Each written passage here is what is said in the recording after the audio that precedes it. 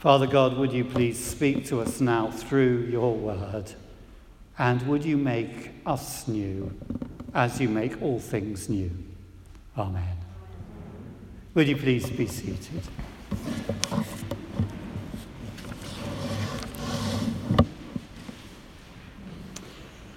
Later in the service, when we have the prayer just before we distribute the bread and the wine at communion, we'll hear the words that are spoken, and I'll highlight them if I remember. In the water made wine, the new creation was revealed at the wedding feast. Poverty was turned to riches, sorrow into joy. That's what Jesus is doing when he takes the water and he turns it into wine. He takes one of the key elements of life. The ancients had understood that there were 4 elements: earth, water, air, fire. And I must admit, I would have done a lot better in chemistry if we had just kept to those 4 and not found 118 different elements, because the periodic table completely killed me.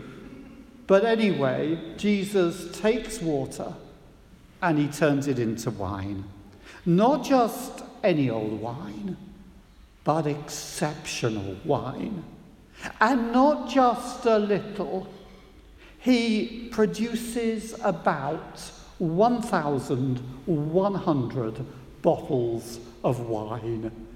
That's enough to keep even some people here going for at least a week. I'm going to name no names. It's a very human story. This time last year, when we looked at this passage, we were celebrating the wedding of Olga Fabrikantova and Simon Burke. And this story is about a wedding, a village wedding. Often these weddings would take place in the autumn, after the harvest had been gathered in.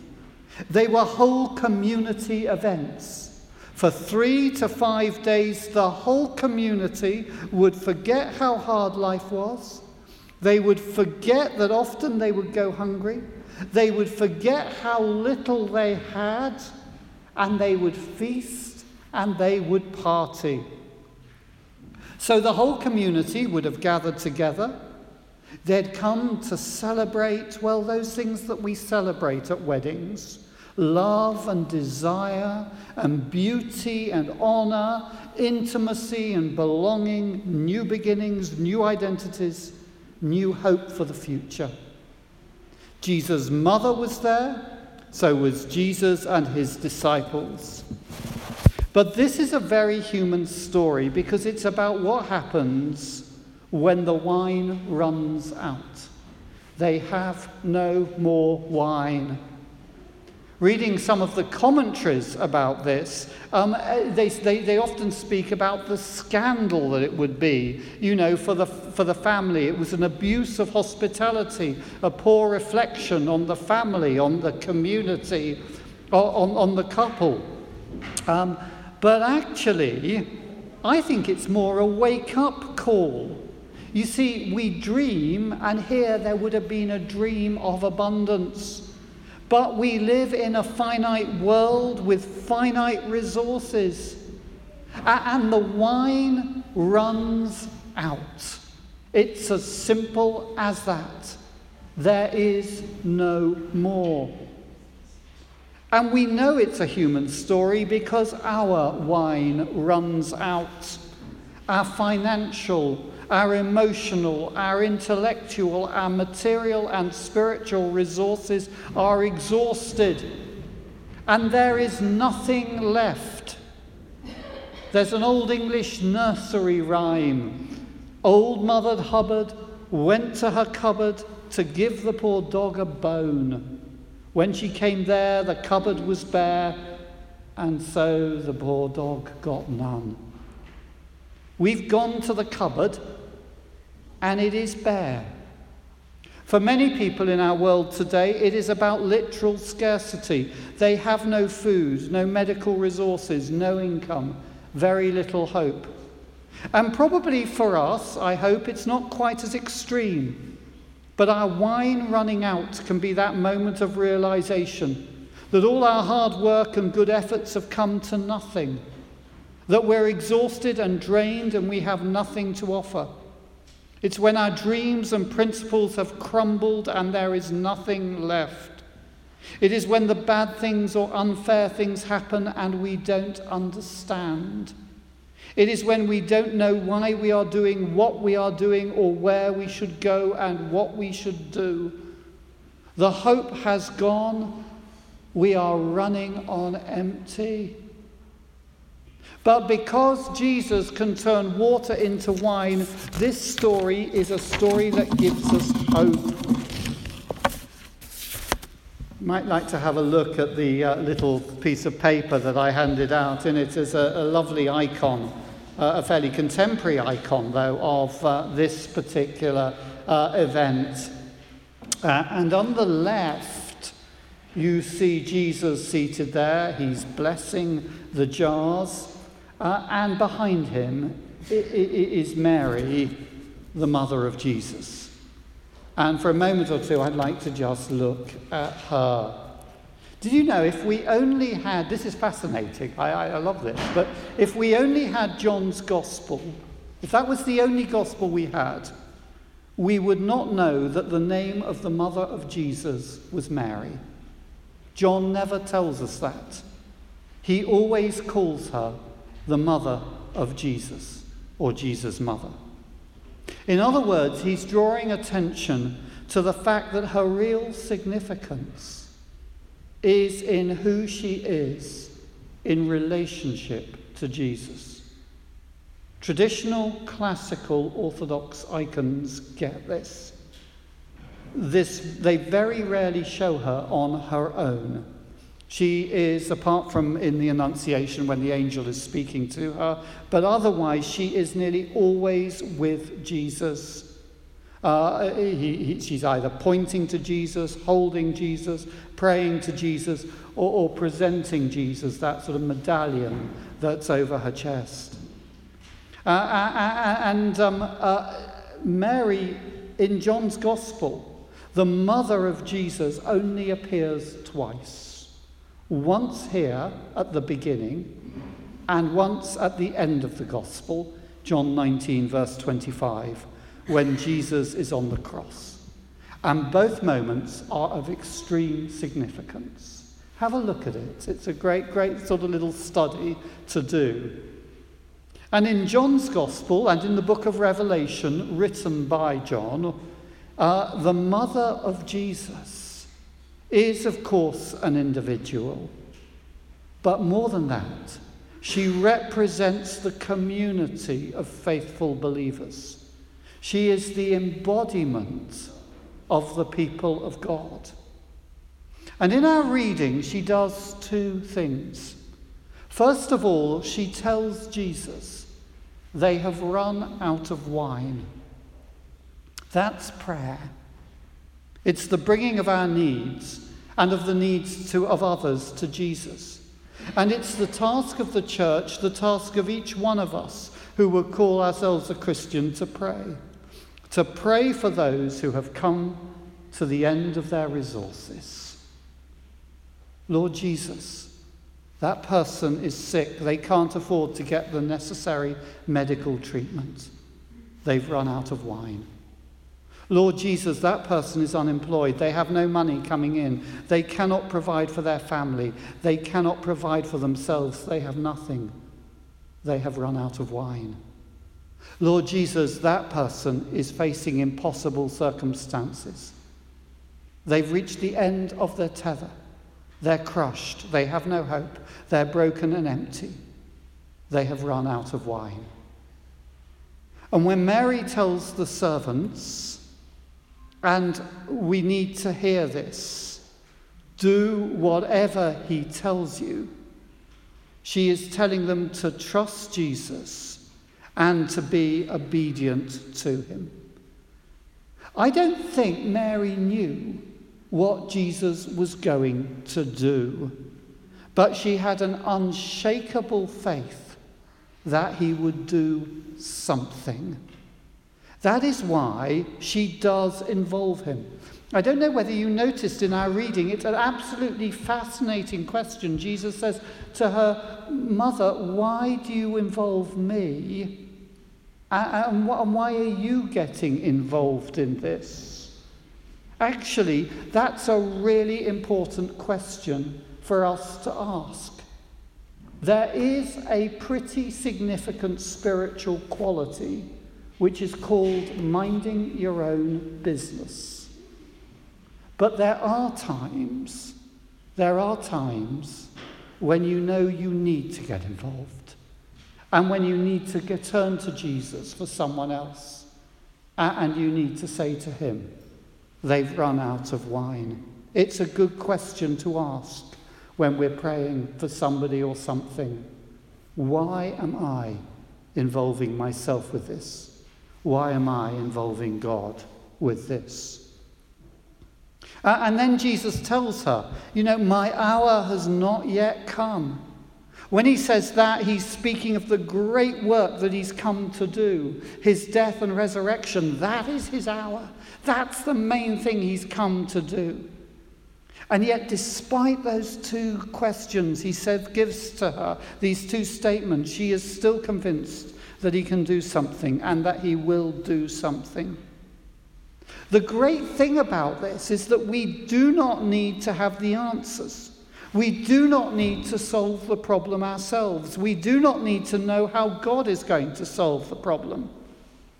All we need to do is say to people, look to Jesus, trust him, listen to him, and do what he tells you.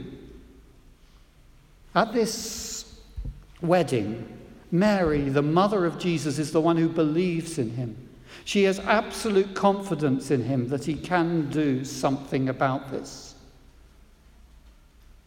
I think of many Christians who at different times have inspired me in my walk with God because of their profound confidence in Jesus. They've not only said, do what he tells you, but they have taken him at his word and they've done that. Whether that's to sell what they have so that they're able to serve him where he's calling them, or to forgive someone who has badly hurt them, or to live in a very difficult place, maybe in a town where nobody wants to go to live, or on a state where nobody wants to go to live because they feel called by God to serve there, or to open their home to people who are homeless, or to give sacrificially, or to leave a high status and high paid job in order to become, a pastor or mission worker, or to give up their own dreams to care for a child or an adult with a serious disability. They're not just stories of people in the past that you read about. They're stories of people we've personally known. And they've encouraged me and they encourage us to trust Jesus, to listen to him, to do what he tells us to do. Here, the mother of Jesus speaks to Jesus on behalf of the wedding family, and she speaks to the servants on behalf of God. She acts as a go-between. That was the work of the Old Testament priest, to represent people to God and God to people. And that is the priestly ministry of the church. It is the job, not of those who we call priests, but the task of the whole church, of all the people of God together. It is our task, it is my task, it is your task. As a member of the church, we're to speak to Jesus on behalf of each other and on behalf of this world. They have no more wine. And we're to speak to the world and we're to teach, do whatever he tells you. But I'd also like to look also here at the stone jars. Now that might seem a really odd thing to look at. But Jesus tells the servants to fill 6 large jars that were used for the Jewish rite of purification. We've just had the Jewish, we just had the Orthodox Christiania and the blessing of the waters. I'm actually avoiding Mike Gibson like the plague, because Mike is really into ice dipping. And if I can get through my time here in Russia without ice dipping, I think I will have achieved something. And if Mike can get me into the water, then Mike will think that he's achieved something. But anyway, they had the Christiania and the ice dipping. On Friday, I was reading an article in one of the papers about what sort of water can become holy water. And very interestingly, the person was writing and saying that it has to be water that can be drunk. Water that you can take into you. Well, these 6 jars were used for the equivalent of Jewish holy water. Although, if I understand correctly, this water was not used for drinking, but for ritual washing. You washed in this water and you became ritually pure. Jesus uses those jars. He asks the servants to fill them with water. But of course, what comes out of them is not water that will make you ritually pure, but glorious wine. He changes ritual cleanliness for the joy of the kingdom. Without him, those jars, those symbols of the old faith, had become powerless and empty. They'd run out of wine. They'd become meaningless rituals, mere duty. In Mark chapter 7, Jesus challenges the religious leaders. He says to them, you wash yourselves in ritually pure water, you do all the rites, yet what really matters is the muck that is in your heart, and you do nothing to deal with that. And my friends, we too can become trapped in our own little ritual observances. We can get obsessed with them, with our daily times and rituals of personal prayer, the prayers that we say, our own superstitions, our rites in our services, and even, dare I say, the sacraments themselves, the bread and the wine and the water of baptism. Without Jesus, they are empty. They're barren duties. Without Jesus, they are symbols of death and not life. Without Jesus, they become empty. They have no more wine. But with Jesus, putting our faith in him, walking with him, listening to him, seeking to be obedient to him, these symbols take on a completely new dimension. They're transforming, not externally, but internally. They're life-giving, joy-giving. Last week we heard about John the Baptist. John said, I came to baptize you with water, but he, Jesus, will come to baptize you with the Holy Spirit and fire.